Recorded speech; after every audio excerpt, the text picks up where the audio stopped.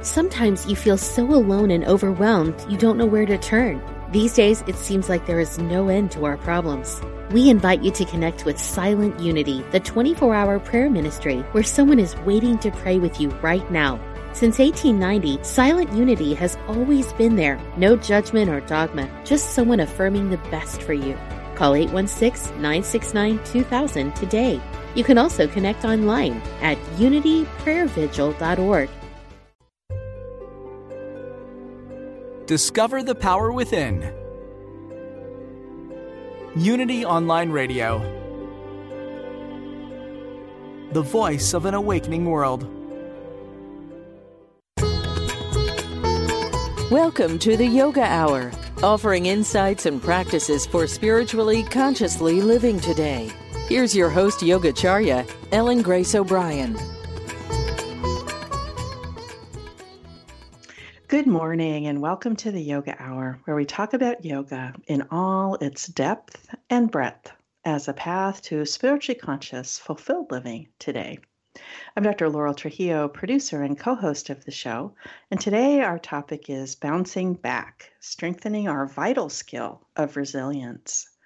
I'm delighted to be joined today by Linda Graham, who's a marriage and family therapist, that's MFT, who is an experienced psychotherapist, coach, and trainer in the recovery of resilience. She integrates practices of mindfulness, relational psychology, and modern neuroscience in her international trainings, workshops, and conferences.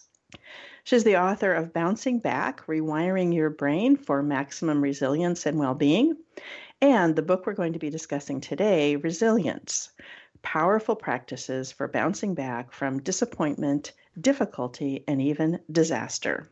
You can find out more about her books and her teaching schedule at lindagraham-mft.net. Again, lindagraham-mft.net. Welcome, Linda Graham. I'm delighted you could join me today on the Yoga Hour. I'm actually truly delighted to be here with you. Thank you so much. Well, you're welcome. Before we begin our conversation about bouncing back, strengthening our vital skill of resilience, let's begin with a moment of centering so that we can all actually arrive and be here.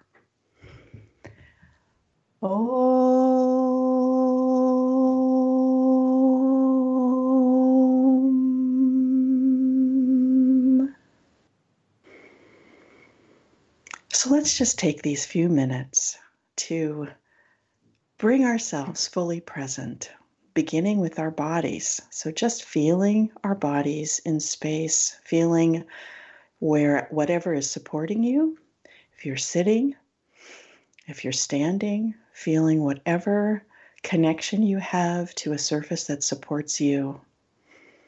Taking a moment to feel your feet. And then turning our attention to our breath, which is a wonderful tool to help us bring ourselves fully into the present moment. So let's just notice as we take a fully conscious breath, as we inhale and exhale. As you inhale, notice the cool air in the nostrils. And on the exhale, notice the warm air flowing out. Imagining that on each inhale, we can dive within. And with each exhale, we can relax.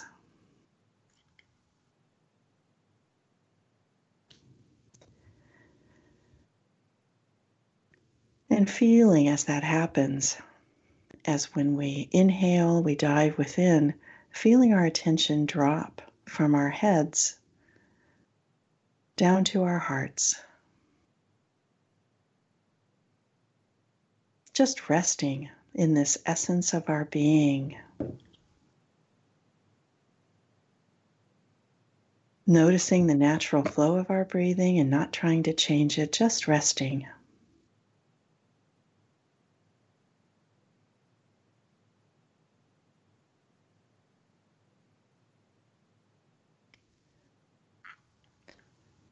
Noticing as we rest there any thoughts or feelings as they arise. Realizing we can watch them as they arise, and watch them as they pass away, resting in this essence of our being.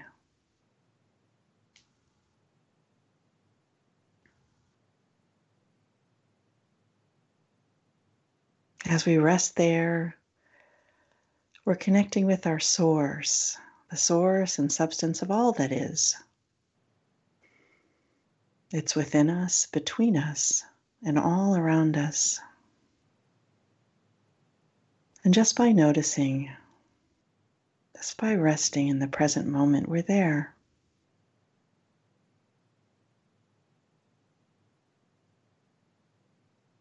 Now feeling that peace, warmth, oneness, and allowing that to pervade the mental field, the emotional nature, and the physical body.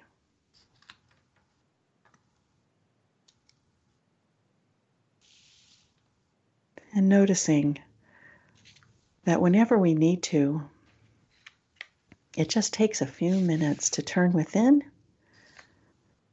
and to feel that inner connection, that we can take it with us into our day, into our week, and share it with all we meet.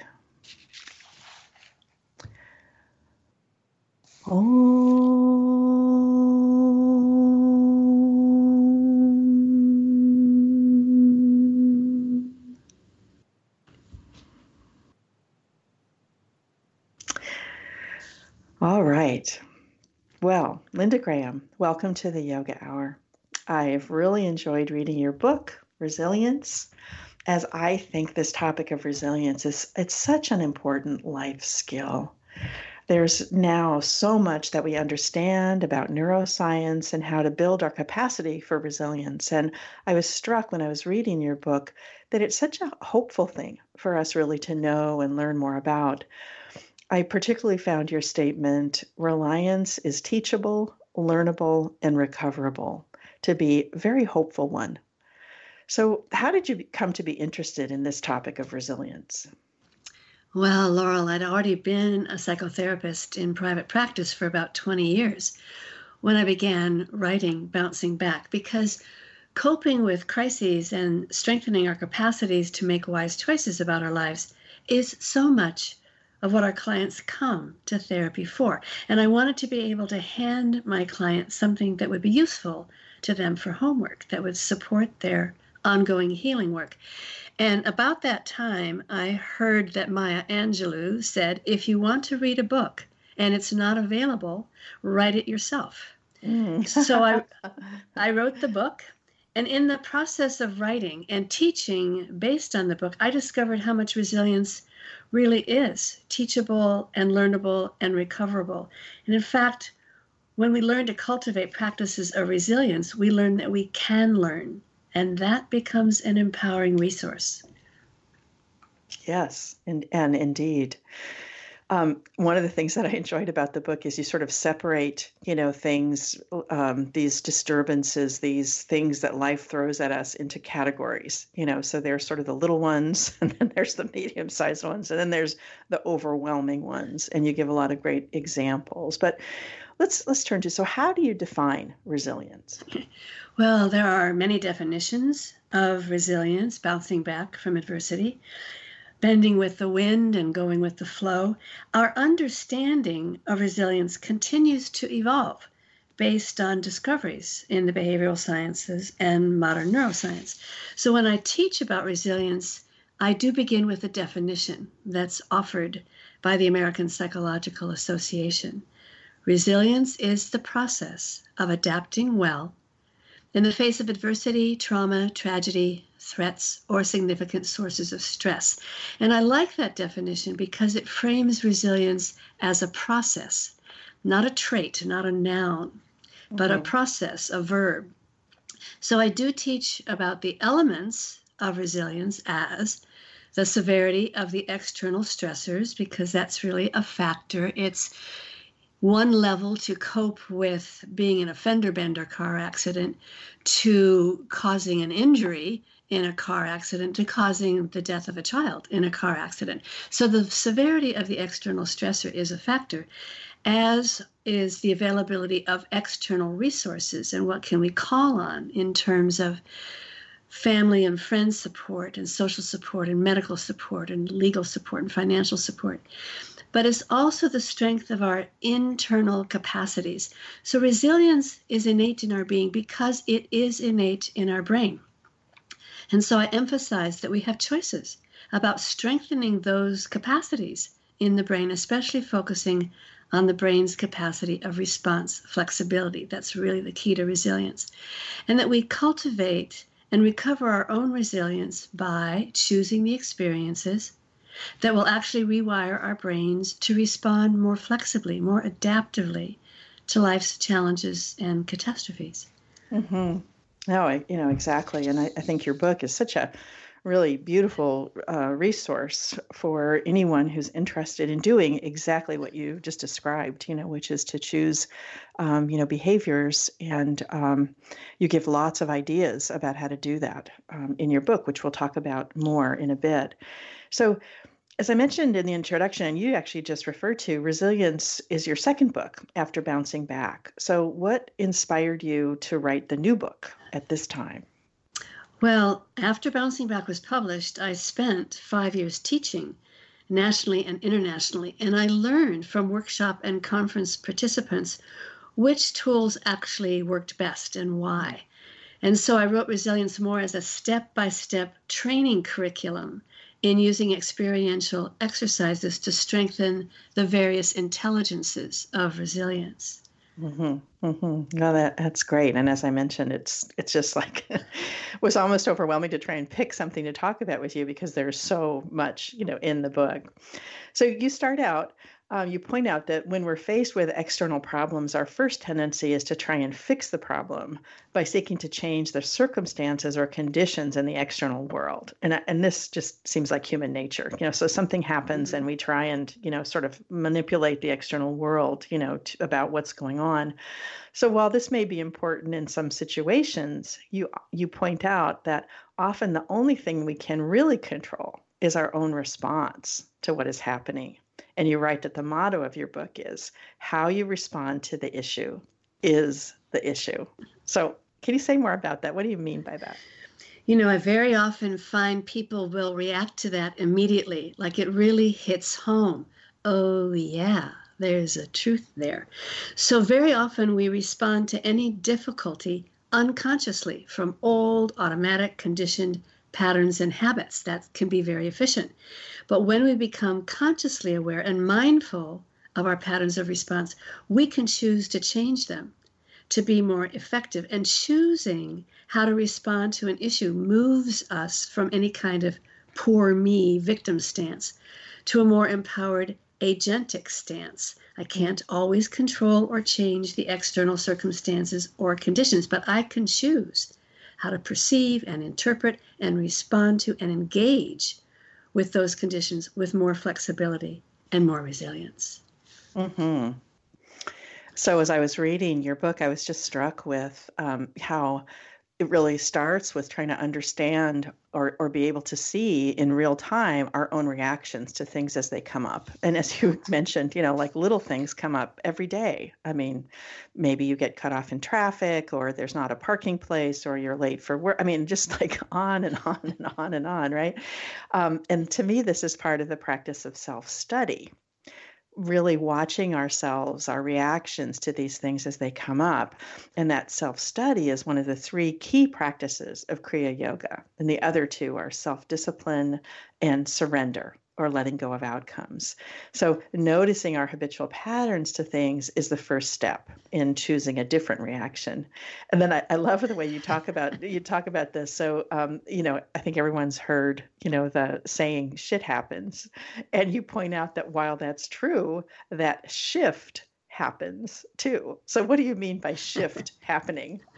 Well, because of the brain's innate and lifelong neuroplasticity, we can not only change our behaviors, we can learn to create new or rewire old neural circuitry underlying those behaviors.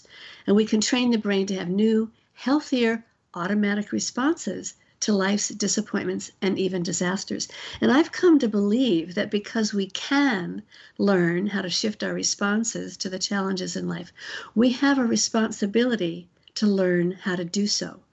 We can rehearse and train and pre-wire our neural circuitry to be more resilient, not just wait for a disaster to happen to learn how to do so.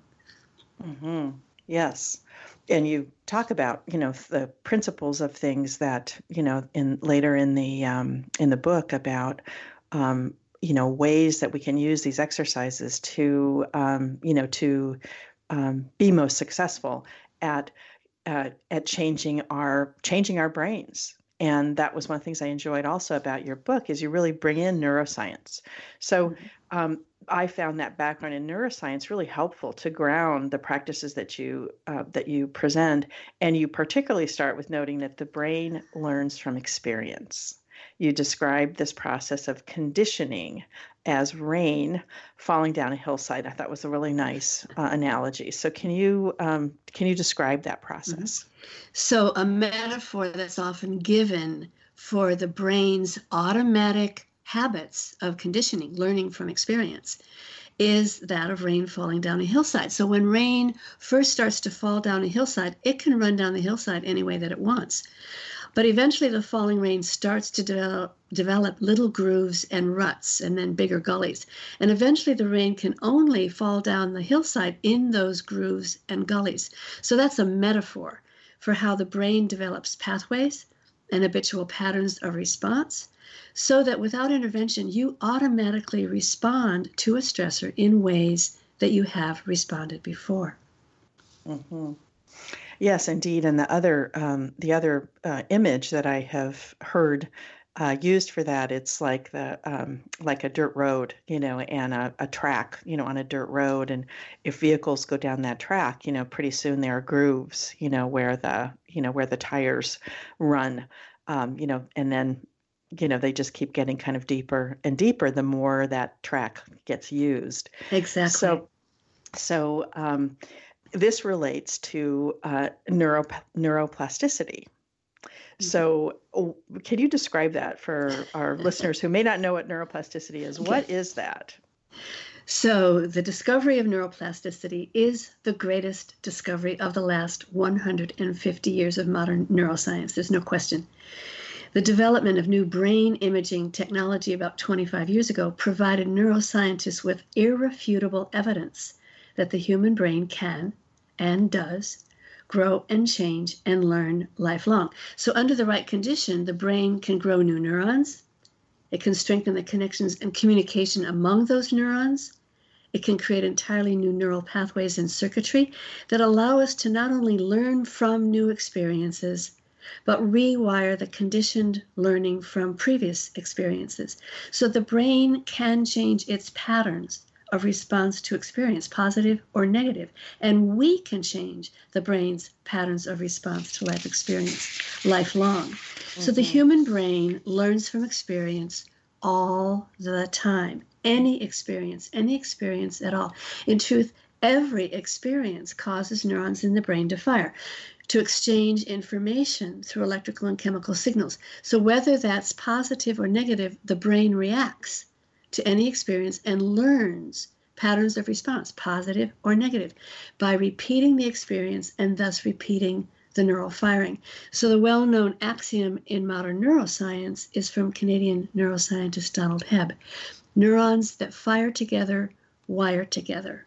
Mm-hmm. And these wired pathways will be strengthened by repetition. It creates new neural circuitry that can become stable and even habitual. So neuroplasticity, which is innate in the brain, is what allows us to learn and change and grow lifelong.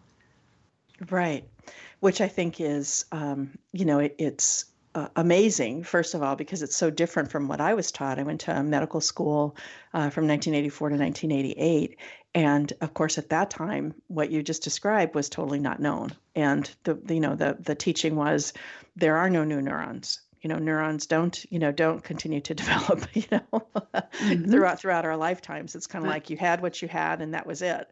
And so there's so much more potential and, this opportunity to change these conditioned patterns that we were just describing. So relating what you just said about neuroplasticity to, what we were talking about earlier about conditioning and these ruts in the road or these pathways that the rain takes, down the hill.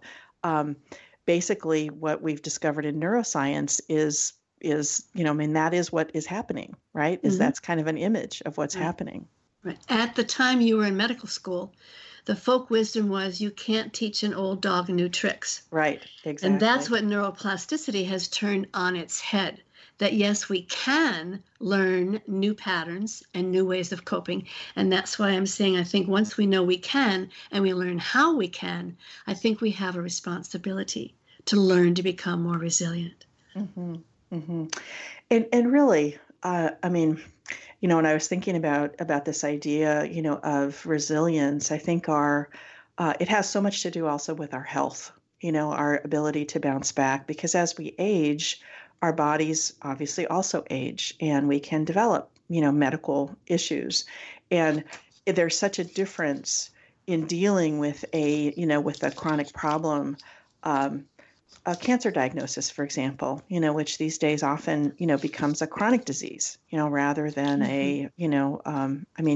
oftentimes people are living much longer now with the new, chemotherapy protocols and all.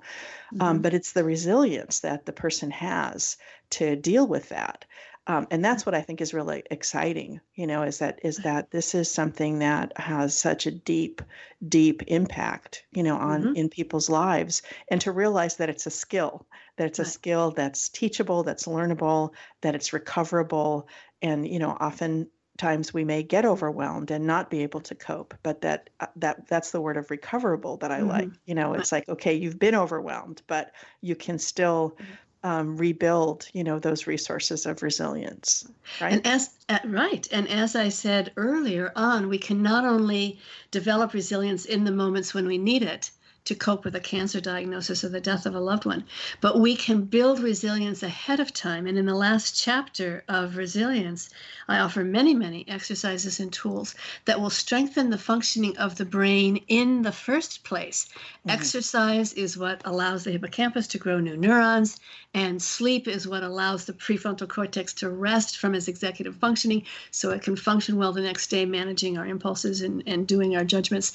And learning something new, especially if it's difficult, builds a cognitive reserve of brain cells in the brain. So there are things that we can do ahead of time to keep the brain functioning well as we age. And I think that's also a part of empowering ourselves to claim ourselves to be more resilient. So when we were talking about this process of neuroplasticity and this process of conditioning, how the brain learns from experience, basically that process of rain, flowing down the hill, what was so interesting to me is that Patanjali, who wrote the Yoga Sutras thousands of years ago, really also already understood this process. In that there's actually even a word for it in yoga. The repetitive patterns are called samskaras, or mental impressions, which refers to this tendency for us to repeat a pattern that we've used before. So if something happens and we've been triggered, for example, to anger, someone cuts us off in traffic. And, we see this all the time, right? People get really angry about that. And you realize it's just like a reflex. It's on you before you know it. It's just happening. You're in it, right in the middle of it. I think it's so reassuring that this process that we've been talking about, this process of these pathways, is there for us to use also in a positive way. Right. So once we realize that, the reactions that we're having are not the ones that we want to have, we can change it. And in that same way that it's the rain falling down a new hill, right? That initially it may be difficult to entrain that new behavior, but once we've got it going, that's where we go. That's where we go instead. Let me say, we understand the mechanisms of brain change now, so I'll do that very quickly. We know how conditioning operates. We can do new conditioning, choosing new experiences that will create new neural pathways, cultivating mindfulness, cultivating gratitude, cultivating kindness. We can use reconditioning, which is juxtaposing negative and positive and holding them in awareness at the same time, which will rewire the neural circuitry of the old pattern. So that's how we can rewire trauma responses. And deconditioning, which is simply allowing ourselves to go into a sense of reverie, imagination, visualization, the mental play space of the brain, where the brain will come up with its own intuitions. It will come up with its own way of connecting the dots and making new associations. So we're learning how to use these mechanisms of brain change to change the old conditioning or create new conditioning. Oh, that's lovely that you work that in. You talk a lot about that in the book, and the exercises are actually grouped by which of those processes you're using. So that's actually really helpful for people to have that as background. Mm-hmm. So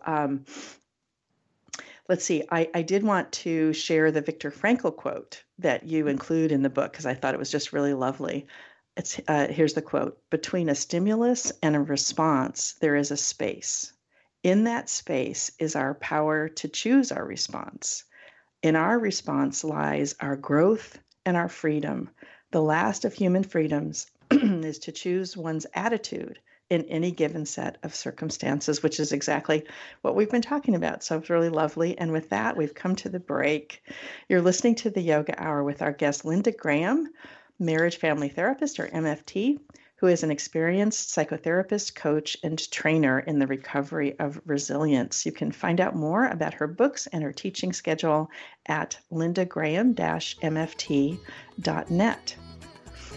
We welcome your comments and questions. You can contact us at yogahour@unity.fm. I'm Dr. Laurel Trujillo. Stay with us. We'll be right back.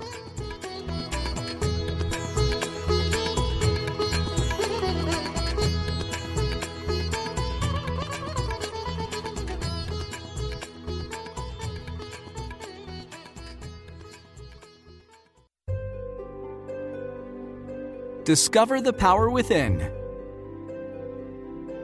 Unity Online Radio. The voice of an awakening world. You're listening to the Yoga Hour, Living the Eternal Way with your host Yogacharya, Ellen Grace O'Brien. Welcome back to the Yoga Hour. I'm Dr. Laurel Trujillo, co-host of the show, and I'm here today with Linda Graham, marriage and family therapist, or MFT, to discuss resilience and some practices we can use to help build more of it. I did want to mention the book again, which is the book we're talking about today, Resilience, Powerful Practices for Bouncing Back from Disappointment, Difficulty, and Even Disaster, and the website, lindagraham-mft.net. So once again, here we are, Linda, and you list 5 practices in the book that accelerate the processes of brain change, which we've been talking about. That's what this is all about, really changing our brains. And the first one that you mentioned is little and often works best. And I wanted to spend a few minutes on this, because I do feel like this is a really important, message. Would you say more about what neuroscience has discovered about this? So again, repeating that any experience causes neurons in the brain to fire. And that firing repeated over time creates new neural circuitry. So part of the power of trauma to affect our brain is that a traumatizing event can change our brain's neural circuitry instantly. Mm-hmm. And it can be very difficult to rewire again. But for our purposes of training the brain for resilience, when we can cultivate positive experiences, even small experiences, and repeat them many times, that's how the brain can build new, enduring circuitry that becomes the foundation of new habitual behavior. So we learn and encode new patterns through conscious choice, the new conditioning, reconditioning, deconditioning that I mentioned just before the break. And those small experiences repeated many times become the new neural circuitry that we no longer have to think about. The brain will now do that new pattern automatically. So one of the easiest exercises to experience this is hand on the heart. We learn to place our hand on our heart center anytime there is a startle or an upset to help the body brain calm down and recover our nervous system's equilibrium. And with enough practice, that behavior becomes quite automatic. We place our hand on our heart without even having to think about it anymore. Mm-hmm. Mm-hmm. The other thing I was thinking about is that, most traditions that, that recommend or have meditation as a practice, there are so many benefits from meditation, but it really is different if you meditate daily versus having one longer session, on the weekend. That's right. And this is kind of the neuroscience that backs that up. And so I really wanted to stress that for people, that a daily practice, which is exactly what any meditation teacher I've ever spoken to or heard, that's always the message, Mm-hmm. and here it is, little and often works best. From a neuroscience standpoint.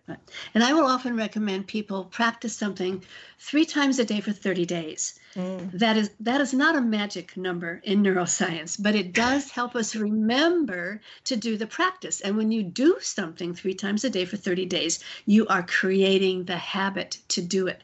And you're more automatically going to go there and use it as a resource. No, I really like that very simple one that you just talked about, that practice of just putting your hand on your heart. And I did it, and myself as you were talking, and it is soothing. I mean, it really is soothing. There's something about touch, and particularly in that area. I hope our listeners have tried it as we've been discussing it here, and they can learn from themselves. And then 3 times a day for 30 days, that's not so hard, right? Put your hand over your heart, when you get startled by any of the many, many things that come at us on a daily basis. And pay attention to your experience shifting as you do that. Mm-hmm. All of these practices require conscious awareness in order to really install them in our neurocircuitry. So you have the habit of putting your hand on your heart, but you pay attention to how you shift your experience when you do that. That's what's empowering. That's what makes it likely that we'll go back again and again and again. Mm-hmm. Mm-hmm. Yeah, exactly. So as I think you may have mentioned, 130 exercises are in your book that help us to strengthen our resilience. And that is it is an amazing variety. So really a wealth of resources. And I wanted to spend the rest of our time, here discussing a few of them with you. And you divide the practices into 5 sections or chapters, one for each of the 5 different kinds of intelligence that are foundational to resilience. And those are somatic practices, emotional, relational within ourselves, relations with others, and reflective. And so again, there's a whole chapter on each of these and many, many, ideas about how you can build up your resilience. Of course, this is the yoga hour. And of course, one of the many, many practices of yoga are asana, are the yoga postures. And I noticed that you use the yoga asana practice of child's pose as one of the practices for developing somatic intelligence. So what benefits do you see from practicing child's pose? So the coordination of movement and breath and awareness, it's helpful to return the body brain to our natural baseline physiological equilibrium. We're not too revved up in the sympathetic branch of the nervous system. We're not too shut down in the parasympathetic branch. Child's pose helps the body brain come to relaxation and ease while still remaining conscious and aware of our experience. So we get to consciously use that relaxation as a resource for resilience. Mm-hmm. That was great. I enjoyed seeing that there. So another exercise from the somatic intelligence section that I was struck by was belly botany, which is on, I believe, page 47. So can you give us an overview of this belly botany? What does that look like when you practice that? Okay, so I actually did learn this from a ranger leading a group in Yosemite National Park, and he called it belly botany. But you find a 1 square foot patch on a beach, in a meadow, in a forest, in your own backyard, in a city park. And you lie comfortably on your stomach so that your eyes can focus on your patch from a height of about 6 inches. And you come into a sense of presence and you defocus your attention from any concerns for yourself. You concentrate on what's happening in your patch. So you notice the dirt or the sand, the plants and the bugs. You notice any activity, any stillness, any change of the light and shadows. You notice the relationship of things one to another. You notice harmonies and colors and shapes. You notice any oddities.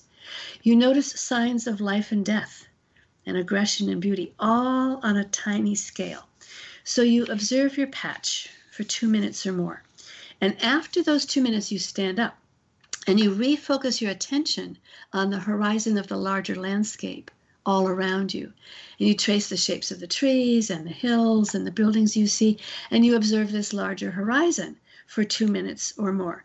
And again, you notice activity and stillness, changes in light and shadow, changes in the relationships of things one to another, noticing harmonies of color and shapes, noticing oddities, noticing signs of life and death, aggression and beauty, all on a vast scale.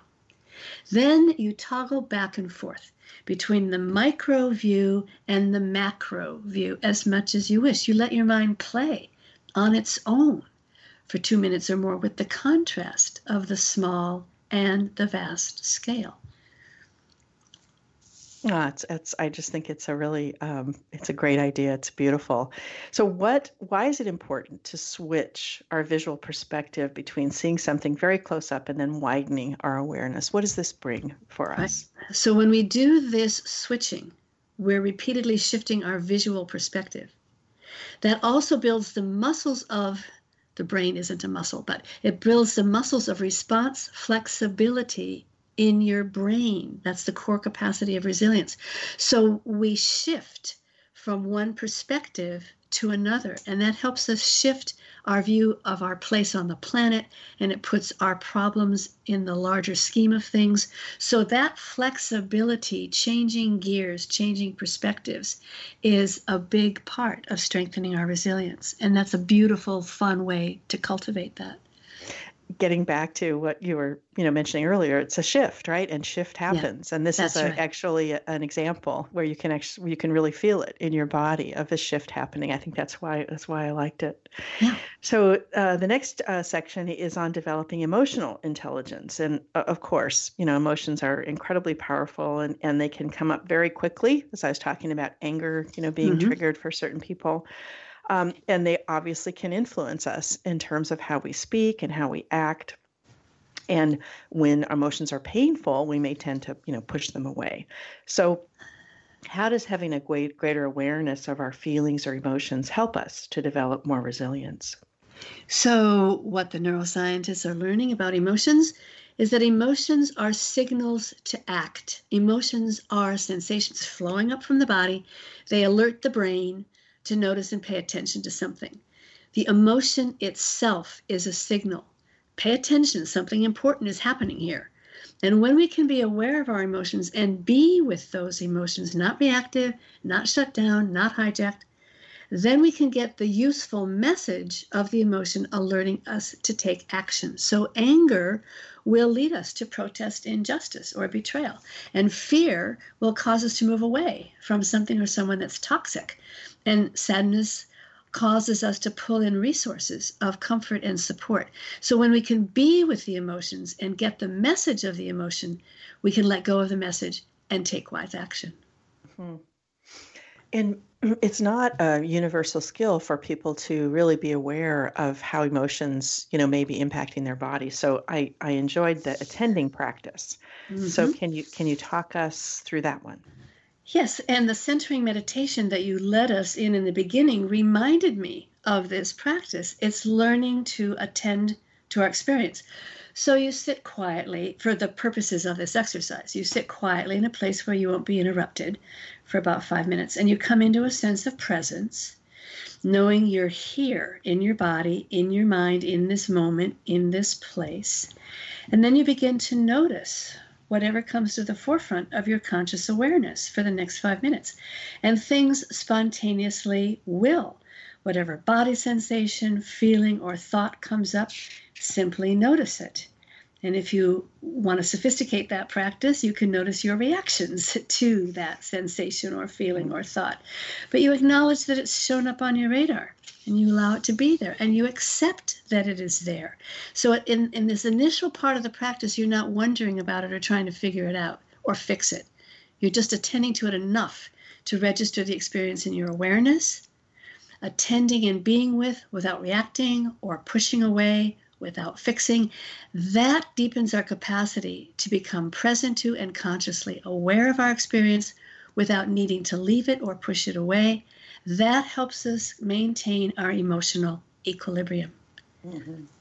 Mm-hmm. Just such a simple practice, but I was struck, and then oftentimes people will realize that if they're feeling an emotion, or if there is an emotion associated with what's, whatever comes up in their, mental field, there often is a place in their body, where they can feel it. So they might feel it as a tightness, in their chest, or, some kind of maybe a tightness in their throat, and they want to say something. And so picking up on those cues early is another way of being aware in the moment, oh, my throat's tight, what has that been associated with in the past? It can just be really, really valuable. Yes. So again, another practice in the emotional intelligence chapter is called the awe practice. So how does that awe practice strengthen our emotional intelligence? So awe is one of the positive emotion practices like gratitude, kindness, compassion, delight, that shifts the functioning of the brain out of negativity, out of reactivity, out of contraction, into more receptivity and openness to learning, to the bigger picture and more possibilities. So awe is one of those practices that helps us antidote the built-in negativity bias of the brain. So awe is not a luxury. Experiencing awe promotes resilience by challenging our usual ways of seeing the world and our place in it. Awe promotes curiosity and exploration, but it also simultaneously soothes the nervous system. We're part of something so much larger. It puts our day-to-day concerns into perspective, and it broadens our horizons. We actually feel more interconnected with other people. And experiences of awe are always available in nature, in art and culture, the smile of a baby, in the blossoming of a flower. We simply have to notice these moments and savor them and install them as a resource in our memory. Mm-hmm. So that's the practice, basically, is just noticing when there's something, that you see that's beautiful or that strikes you in that way, and not sort of skipping over it, but really feeling what that feels like in your body. Yes, noticing it and savoring it and absorbing it and installing that feeling as a memory, as a resource. Yeah. Mm-hmm. So in the teachings of yoga, and regular listeners, of course, know this, meditation is really a key practice. And it does so much for us. It quiets the myriad thoughts in our minds, allows our own inner wisdom, our inner peace to be revealed and accessed much more easily anytime, even when we're not, when we're not meditating. It also trains us to be the observer so that we can see more clearly and make wiser decisions. And in chapter 6, there's, a lot of information about mindfulness, and it really permeates a lot of the other exercise you include. And of course, mindfulness is meditation. It's a form of meditation. So you say on page 172 that by strengthening the pathways that stabilize and steady the brain's attention, you can learn to simply be with what is and consciously reflect on the truth of the experience before choosing to change it or to shift your responses to it. So obviously meditation has just amazing, benefits. So what do you see as the importance of mindfulness in increasing our resilience? So mindfulness allows us to notice our experience and our reactions to our experience. And when we can notice our reactions, we can choose to shift them. So monitor and modify is Dan Siegel's phrase in his book Mindsight. We can notice our emotional reactivity, our mental thought patterns, our behaviors, whether they're skillful or unskillful. With mindfulness, we can see clearly. And then we can discern options, and then we can make wise choices. A deep practice of mindfulness also allows us to perceive what's happening, but not take our experience so personally. We're available to deal with what is without having to prove ourselves or defend ourselves. So that opens up the possibilities quite a bit. Mm-hmm. Yeah. One of the exercises for strengthening our ability to see clearly and make wise decisions is a practice you call checking in. Would you take us through that one, please? Right. So checking in is simply practicing paying attention very regularly as you go throughout your day, maybe every 5 minutes at first, and then eventually every few hours. You become aware of any felt sense in your body as you ask yourself, am I experiencing anything positive in this moment? Am I experiencing any confusion or suffering? Am I experiencing any excitement or anxiety or loneliness or other feelings? So there's no shame or blame attached to those answers. There's no need to change or fix anything immediately. You're simply noticing what's going on, being aware of it, being with it, and then deciding consciously if you want to shift that thought or that mood or that behavior. And if you do feel like something needs shifting, you take a moment to reflect, how are you relating to what's happening? Is there a different response that might be more skillful or more effective? And by cultivating that habit of checking in with yourself frequently, you are prioritizing seeing clearly and choosing wisely, and strengthening the neural pathways in your brain of response flexibility that will allow you to do that little and often. Mm-hmm. Mm-hmm. It's very, very simple. It's one of the reasons I liked it, and and a really lovely practice. I would oftentimes use a trigger for kind of.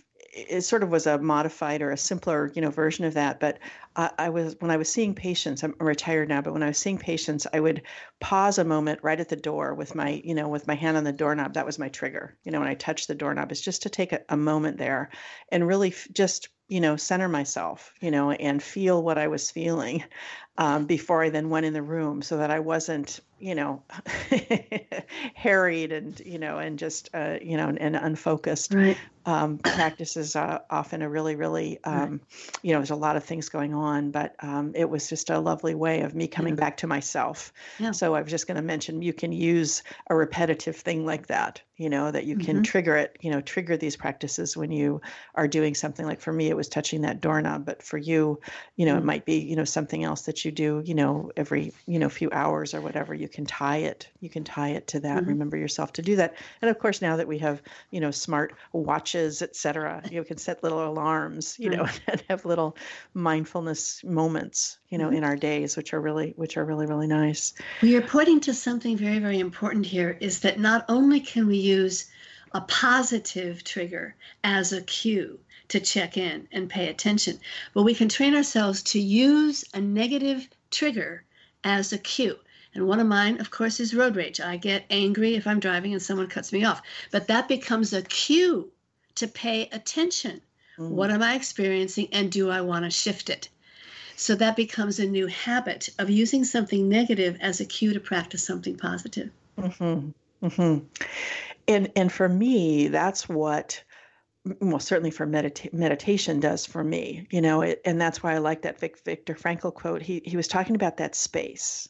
There is that space. Something happens, and then there's a space. And for me, what happens in my meditation practice is it opens up that space a little bit. So rather than just getting thrown into whatever my, that pathway is, that's my repetitive pathway, whether it's, anger or, blame or whatever, there's that moment, and you can actually feel it. It is a space. You really can feel it. And it's wonderful when it opens up a little bit more and you can catch yourself in the middle of it.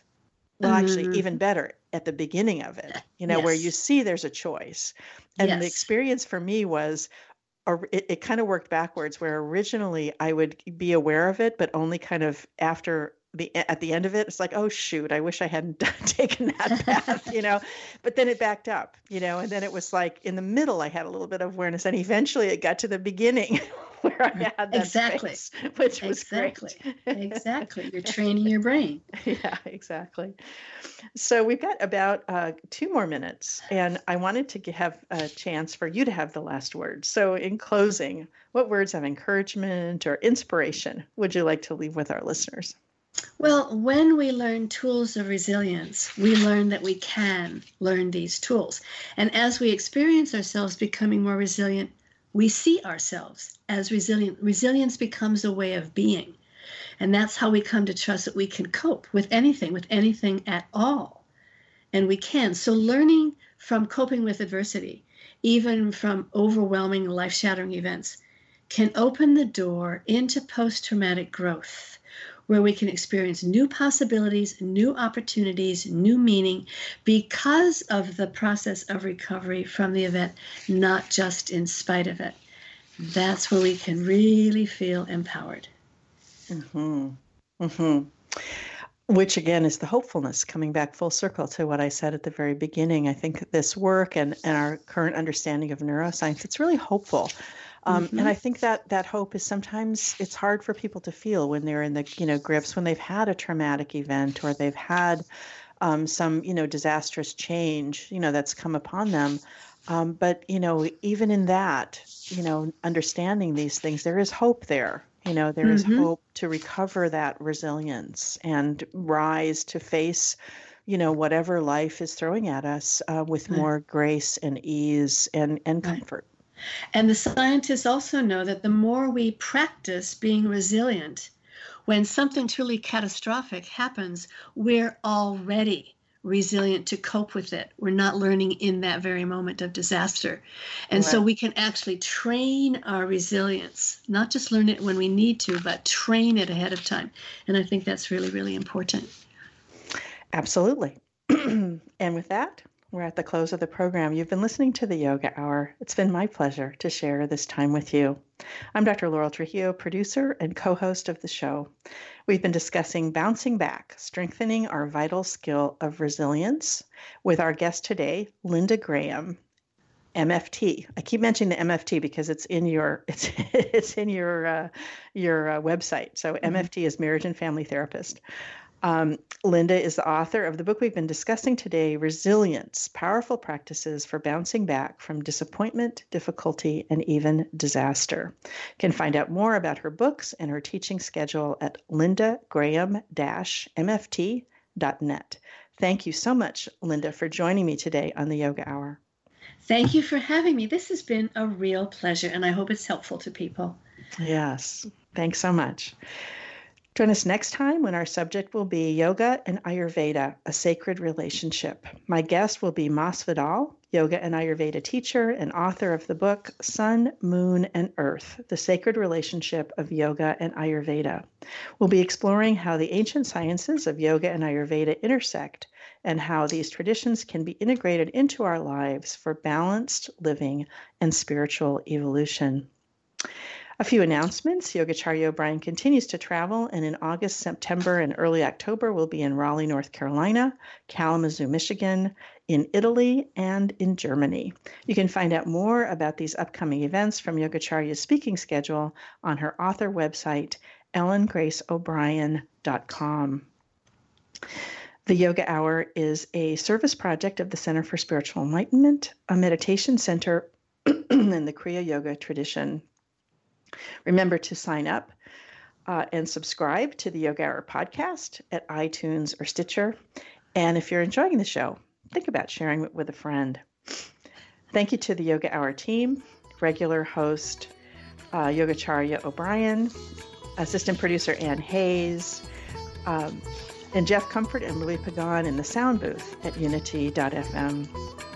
I look forward to being with you again. Until then, remember, you carry your own healing and wholeness within you. Share your peace and joy with all you meet. Bye now.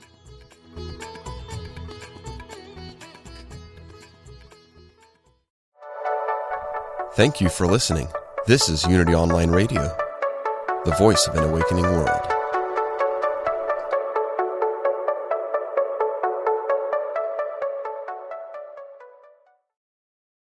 Sometimes you feel so alone and overwhelmed you don't know where to turn.